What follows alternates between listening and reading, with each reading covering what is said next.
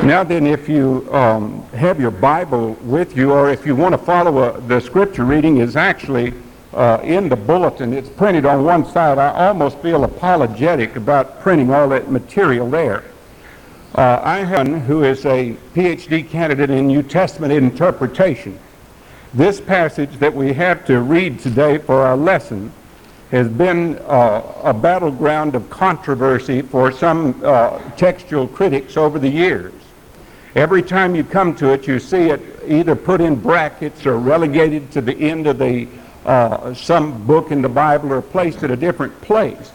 And so I almost feel defensive when I come to it, so I want to put down all my scholarly reading so that if you want to argue about it, you can read it there. I don't have time to do it now. At verse 53, in the version of the Bible that I'm using, which is the New American Standard, if you want to be delivered from all error, then that's about as literal as you can get outside of the Amplified. This begins in a bracket at verse 53 at the end of chapter 7. By the way, let me say in the beginning that one reason that this has been so controversial down through the ages has been that our Lord here is showing forgiveness, the love of God, the love of Christ extended to a terribly sinful woman, and also love that ought to be extended to us.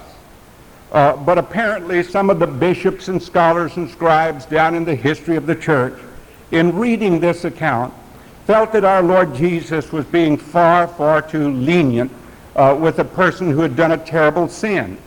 And so some scribe would be writing it down, and the bishop would come along and say, oh, wait a minute. This will encourage people to be immoral. Take it out. Put it someplace else. Relegate it somewhere else. So the scribe would take it out. Then the bishop would leave. Then the scribe would put it back. And I'm glad they did.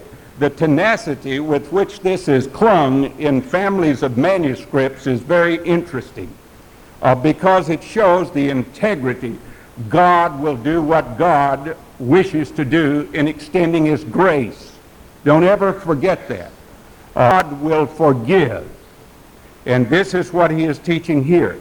So in verse 53 at the end of chapter 7, after a raging controversy with the Pharisees and the scribes and the chief priests, it says, and everyone went to his home. But this is chapter 8, verse 1. But Jesus went to the Mount of Olives. And early in the morning he came again into the temple, and all the people were coming to him, and he sat down, and he began to teach them.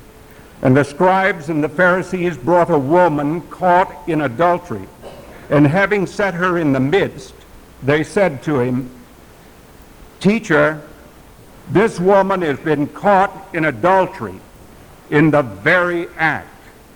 Now in the law, Moses commanded us to stone such women.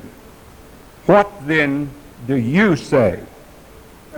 And they were saying this, testing him, in order that they might have grounds for accusing him. But Jesus, and with his finger wrote on the ground. And when they persisted in asking him, he straightened up and said to them, He who is without sin among you, let him be the first to throw a stone at her. And again he stooped down and wrote on the ground. And when they heard it, they began to go out one by one, beginning with the older ones, and he was left alone, and the woman, where she had been, in the midst. And straightening up, Jesus said to her, Woman, where are they? Did no one condemn you? And she said, No one, Lord. And Jesus said, Neither do I condemn you. Go your way. From now on, sin no more. Amen. May God bless to our understanding this reading from His Word. Our Heavenly Father, we thank You for the blessed message and song which we have already heard this morning. And from that incident in the temple which displays for us so graphically and memorably from the life of our Lord, His great love for us, there is no one in this room who is without sin. And I hope no one fool enough to think that he is. And we pray that You will bless us, that we may sit in Your presence for a while this morning, seeking Your blessing, asking You to guide us and lead us in the right way, so that we will be faithful and true to You and to the standards You require of us, and so that we will be forgiving and a blessing to others who need our encouragement and help. We thank You that You have given money for our use. We pray that that part of it, which we bring here this day and ask to be used in a special way by Your Holy Spirit's direction, that it all might go just that way to bring honor to Your name. And now make the words of my mouth and the meditations of all our hearts to be acceptable in Thy sight, O Lord, our strength and our Redeemer. I never hear that remarkable hymn that was sung a moment ago by Catherine Lacey without thinking of the fact that they found that scrawled on the wall of a state mental hospital.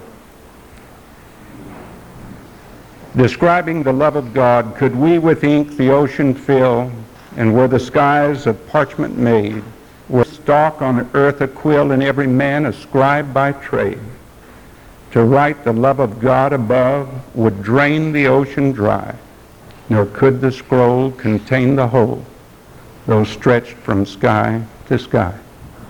That means Your love. Now then, this morning we want to look at this passage.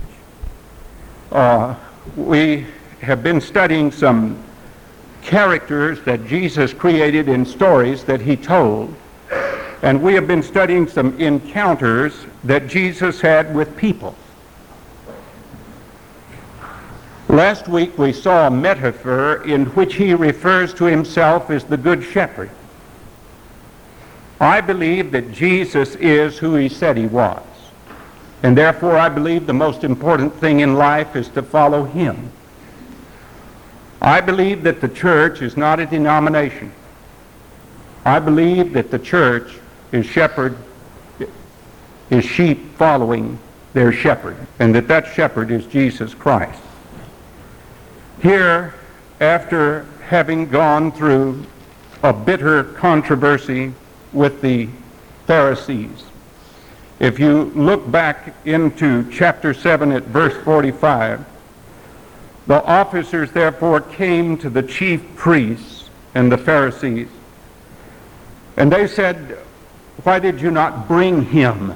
That is Jesus. He had been sent for by officers of the temple and was supposed to have been brought in for interrogation. They wanted to inquire about His teaching. And the officers came back with an interesting reply. They didn't arrest Him. And you know what they said? "Never did a man speak the way this man speaks." There must have been something powerful in the oratory of Jesus that would have made it so that some tough temple police came out to arrest Him, heard Him speaking, and had to walk away shaking their heads because they simply couldn't arrest Him. They were overwhelmed by the power of what He was saying. The Pharisees therefore answered them. Remember, the Pharisees are lay leaders who are elders of the people. They are not paid preachers. They are not paid scribes. They are Pharisees who are very good people, but harsh people. They are strict in what they do, and they allow this to sour them. The Pharisees therefore answered, You have not been led astray also, have you? They rebuked the temple police. And then look at their catty little remark. No one of the rulers of the Pharisees has believed in him, has he? See, that's a sort of put down. Not any of the leaders of the church really like him, do they? But the multitude, this multitude which does not know the law, that was their put down, is accursed. Nicodemus, that's our friend from the 3rd chapter of John, who was humble enough to come to Jesus and seek about a new life. Nicodemus said to them, and he is designated by John, and one of the characteristics of John's record of the life of our Lord is little aside remarks that he puts in. He who came to him by night. And he was one of them. He was a Pharisee. Our law does not judge a man, said Nicodemus, unless it first hears from him and knows what he's doing, does it? Then they answered and said to him, this is always a put down. You are not also from Galilee, are you? You see, there's real bitterness going on. Search and see that no prophet arises out of Galilee. And then we picked it up here. And everyone went to his own home. Now I think it's just some text as that would have brought out the incident that takes place next. And so I hold to the way it's been placed in the Bible for a long time. But Jesus went to the Mount of Olives. We don't know where he stayed. We know that he had friends in that area. We also know that on one occasion he said, the foxes have holes and the birds of the air have nests, but the Son of Man has no place to lay his head. It may have been that he spent the night out under the stars with his disciples. But we read that early in the morning he came again into the temple. Maybe it was just beginning to get daylight. And he comes to the temple precincts. And if you could imagine something as magnificent and grand as that enormous temple, and then see little booths, almost little gatherings of people around certain rabbis that would come, and people would go almost like us at a county fair to one rabbi here, one rabbi there, and they would ask questions. They didn't go see a lawyer if they had a problem in the community. Often they went to see the rabbi to ask him to give them a reading from the law, to guide them about it. But Jesus went to the Mount of Olives early in the morning. He comes again into the temple, and all the people were coming to him. He was powerfully attractive to the people. He was greatly loved, and he was greatly hated. That's about the way it goes in life with great figures. They're greatly loved and greatly hated. Anytime someone says of a person, he never had an enemy in the world, he never did a thing in the world either. You couldn't say that of Jesus. You couldn't say it of John the Baptist. You couldn't say it of Martin Luther. You couldn't say it of John Calvin. You couldn't say it of anyone who ever did anything. And all the people were coming to him and down and began to teach them. And while he is teaching, the scribes and Pharisees, now that's a designation that John usually doesn't make, but that doesn't mean that he couldn't have made it.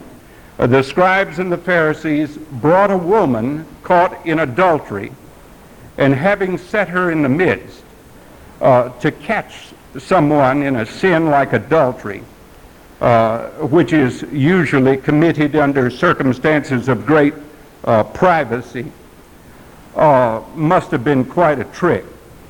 And having set her in the midst, they bring the woman, not the man. And they said to him, "Teacher, this woman has been caught in adultery in the very act." And this is touching that they would be this way. And because he had such powers of description, I want to read you a part of a sermon by Peter Marshall that Norton was kind enough to bring over to me yesterday because we were talking about this passage of Scripture, and I'd been looking for this particular word of Peter Marshall's. Listen to his description. My, he could say things beautifully. The scribes and the Pharisees thrust their way toward Christ. In the midst of them is a woman. She is being dragged roughly by strong men whose faces are hard and stern.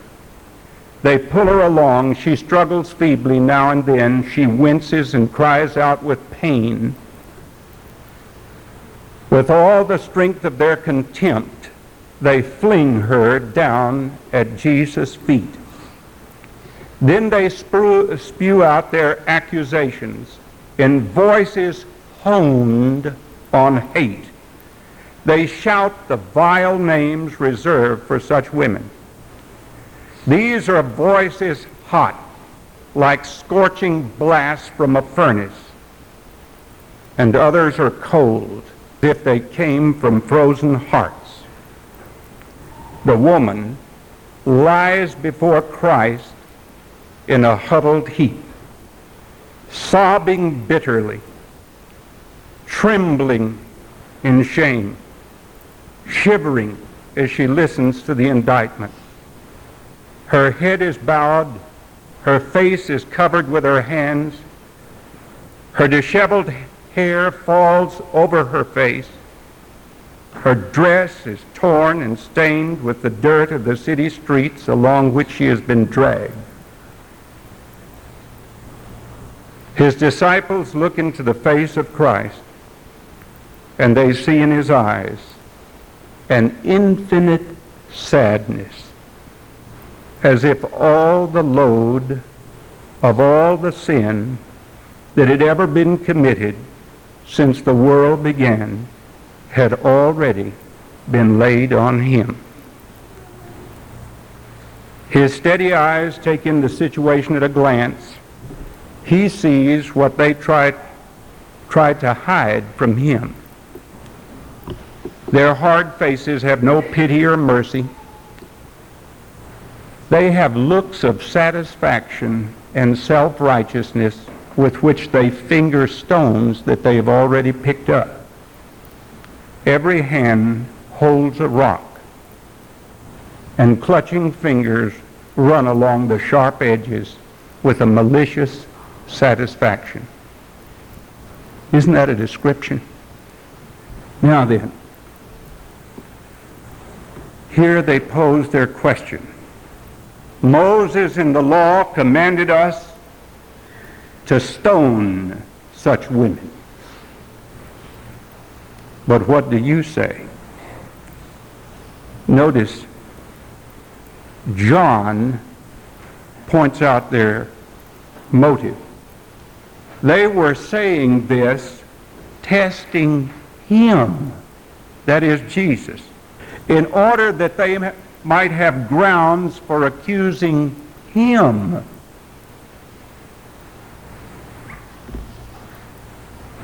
Now this is the point. Don't talk righteous to get at someone else for another reason. They weren't interested in preserving the law of purity. They were interested in killing Jesus Christ. And so they talk about this as a means of getting to him. They weren't concerned about the sanctity of marriage or the maintenance of purity in the home. Those were expendable. But they were concerned at finding some tricky way of trapping Jesus. And so they bring the woman and fling her down and ask him for his decision, hoping that if he says, do not stone her, because know his reputation of being a friend of sinners,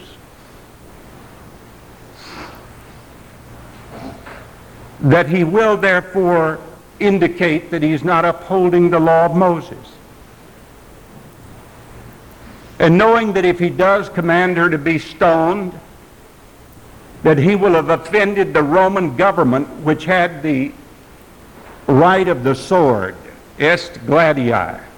That's where you get the description of I always think of flowers.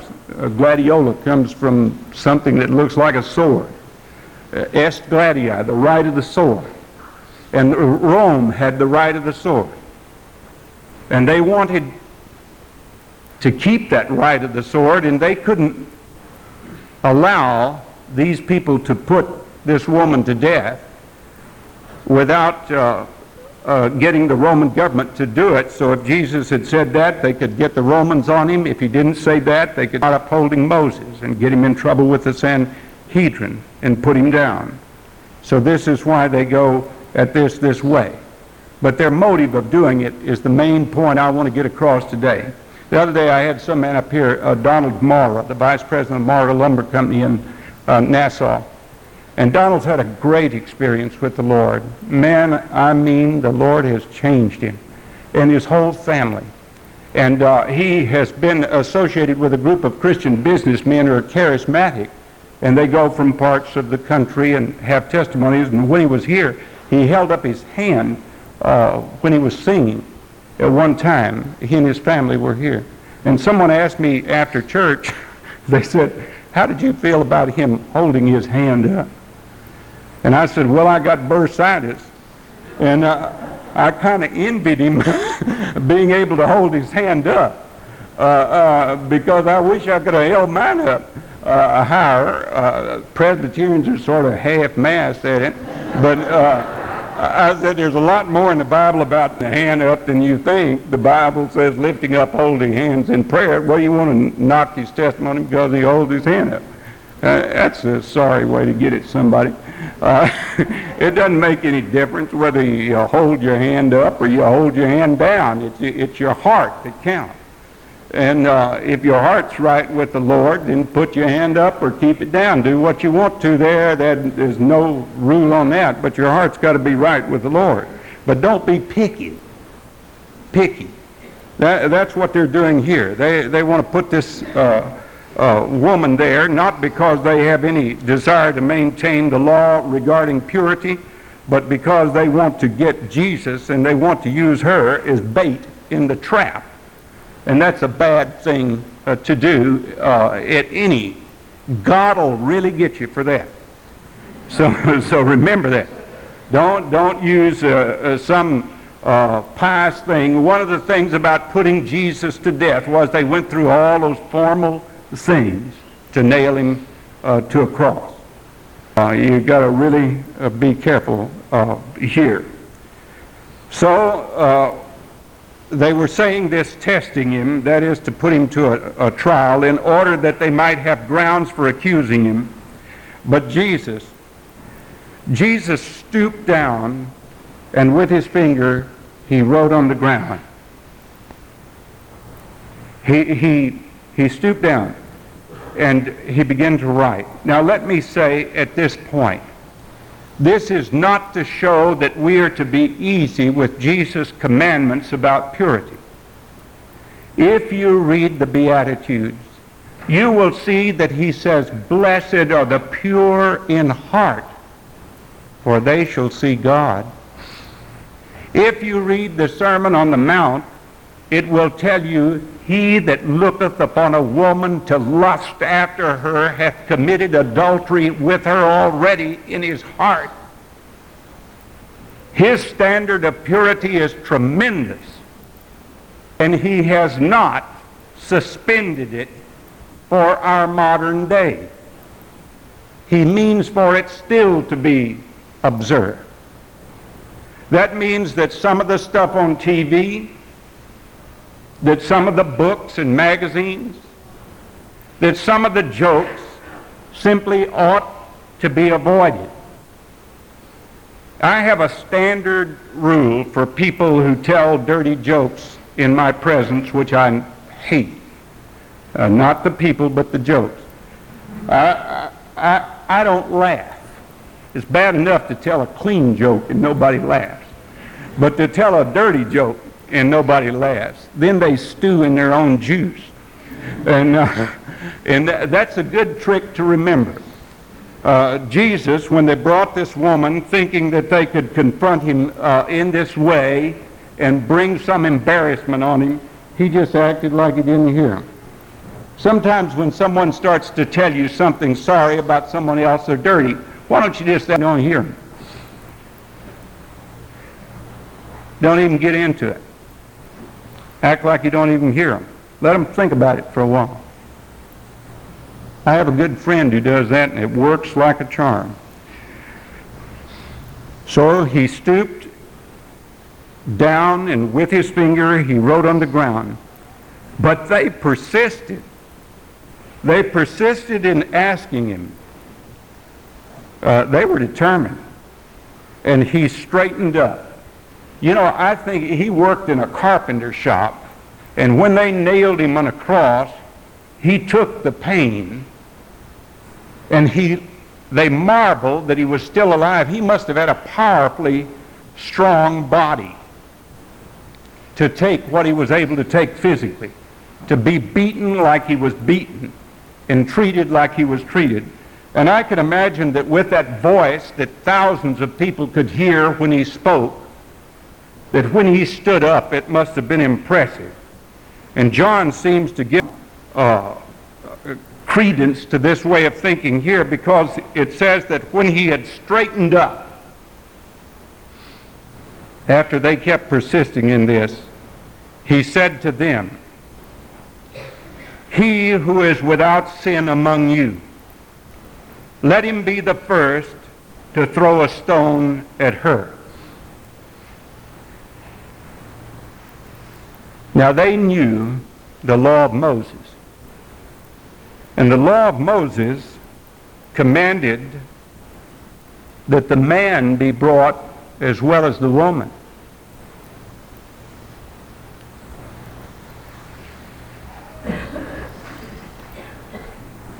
And this really threw them when he says this, because they had big stones clutched in their hands. "He who is without sin among you, let him be the first to throw a stone at her." You see, the witnesses to it, according to the Old Testament law, were to bring stones to this accusation. They surrounded her, and she was in the middle of a circle. Then they bring their charge to him, and then they would have thrown the stones. You remember when Stephen was stoned, that they laid their garments at the feet of a man named Saul of Tarsus, who later is converted Paul. Well, they all had their stones, their big stones that would be heavy enough and powerful enough to strike someone a death blow with. They clutched their stone in their hand. And then he said, "He who is without sin among you, let him be the first to throw a stone at her." I remember several years ago asking Robert Jones, who is one of our artists and a deacon in our church here, to make me a rock to put on my desk and to write across it, "For the sinless one among you." You know, we ought to do that down at the store some summer, Robert. I don't know where you are, but you ought to get some of those little rocks, little velvet thing at the bottom of them, and write, "For the sinless one among you." There's enough of that goes on in Montreat in the summer that you could sell out. The only trouble is they probably save them and use them. "He who is without sin among you, let him be the first to throw a stone at her." And he stooped down again, and he wrote on the ground. He does that a second time. That's clever, because that takes the focus of attention off the woman on to them. You see, they came to get Jesus and to push the woman forward. And Jesus draws the focus of attention back to their own hearts. Back to their own hearts. "He who is without sin among you, let him be the first to throw a stone at her." And again he stooped down and wrote on the ground.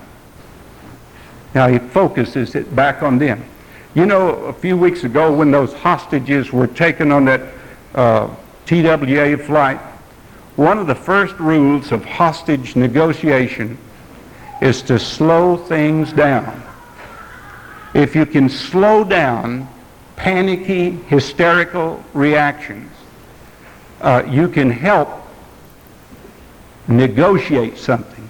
You can work it out.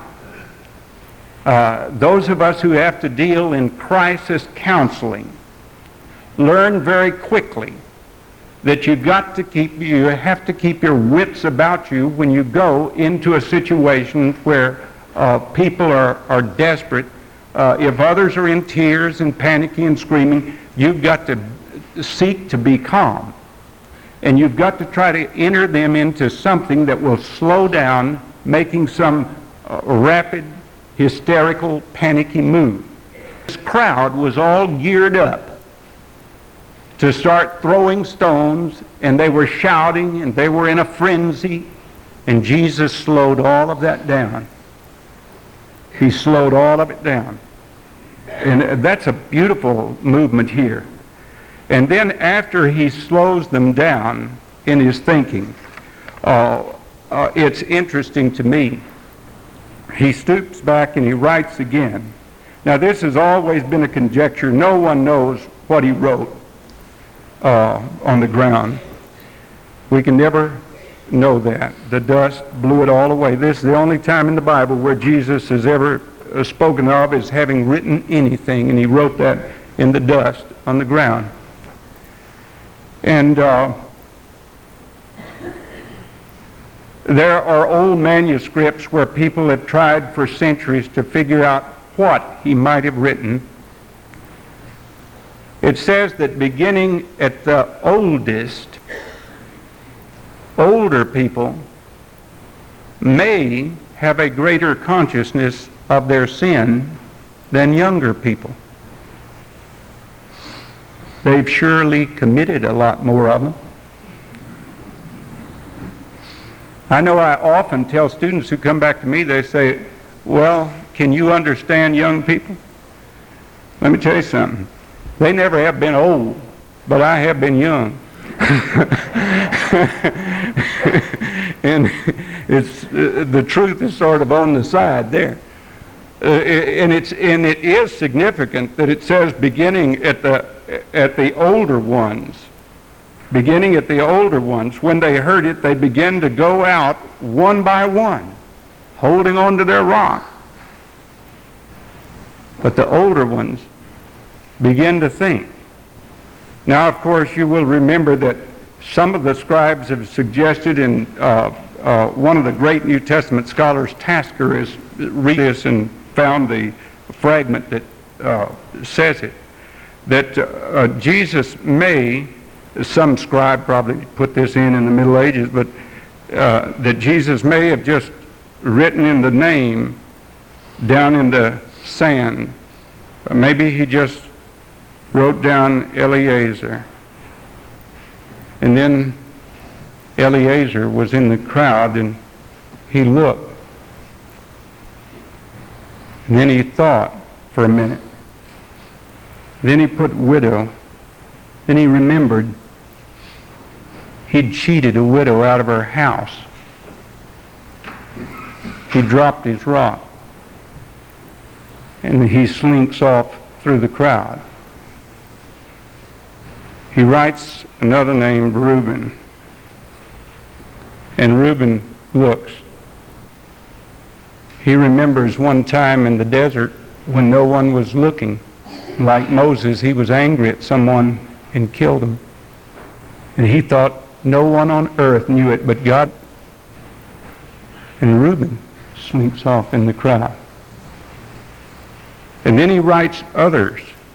Now that's what an old scribe thought might have taken place.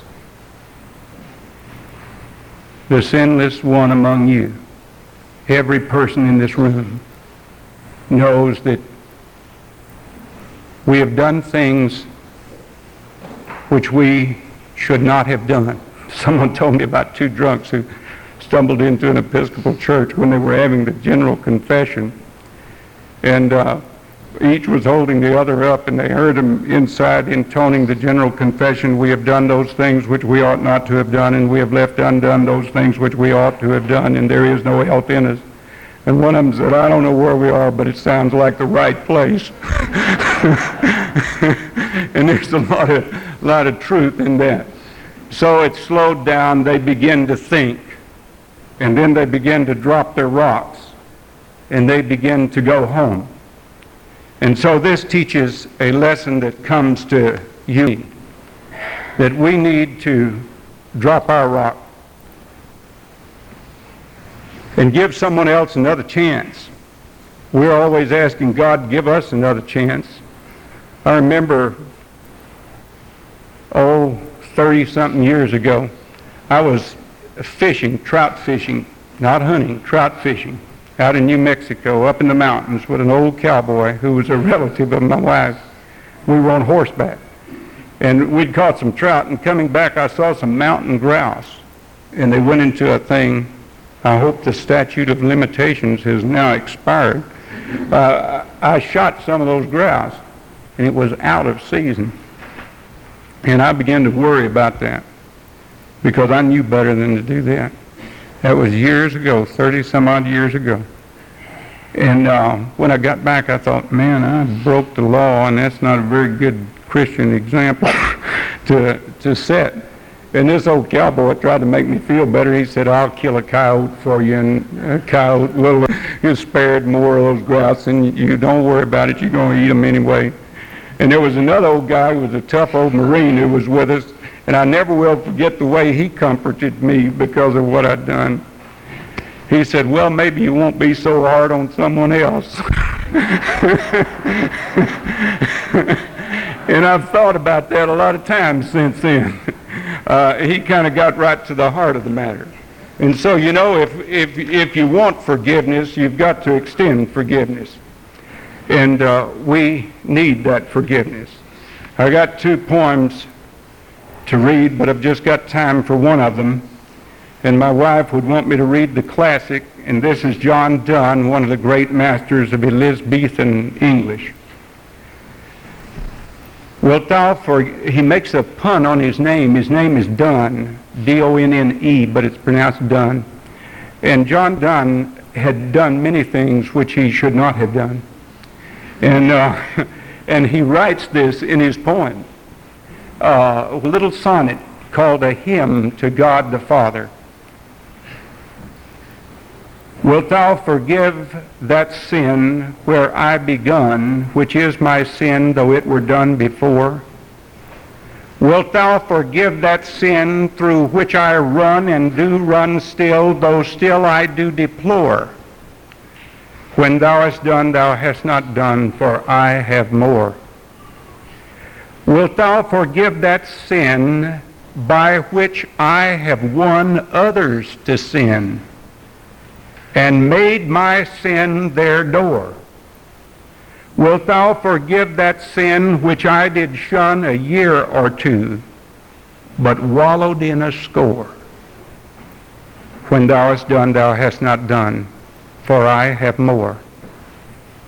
I have a sin of fear,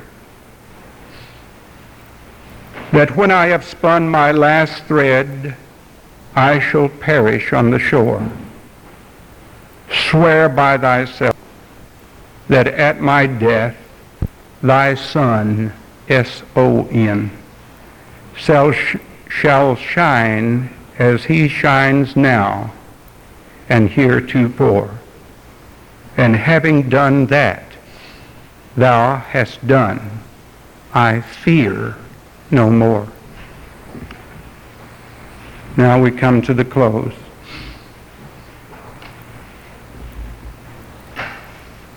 And when he was left alone, and that must be one of the greatest scenes in all of the world, he who had never even thought of sin, he was left alone with this woman, where she had been, there in the center. And straightening up, Jesus said to her, "Woman," that's the same thing he said to his mother, "Woman, He used a dignified word, not a slur. Woman, where are they? Did no one condemn you? And she said, no one, Lord. And Jesus said, neither do I condemn you. Go your way. From now on, sin no more. Forgiveness is the greatest miracle in the Bible. It's the greatest because it's the one we need the most. It's the greatest because it costs the most. Jesus had to die on the cross to obtain forgiveness for us. It's the greatest because it does the most good.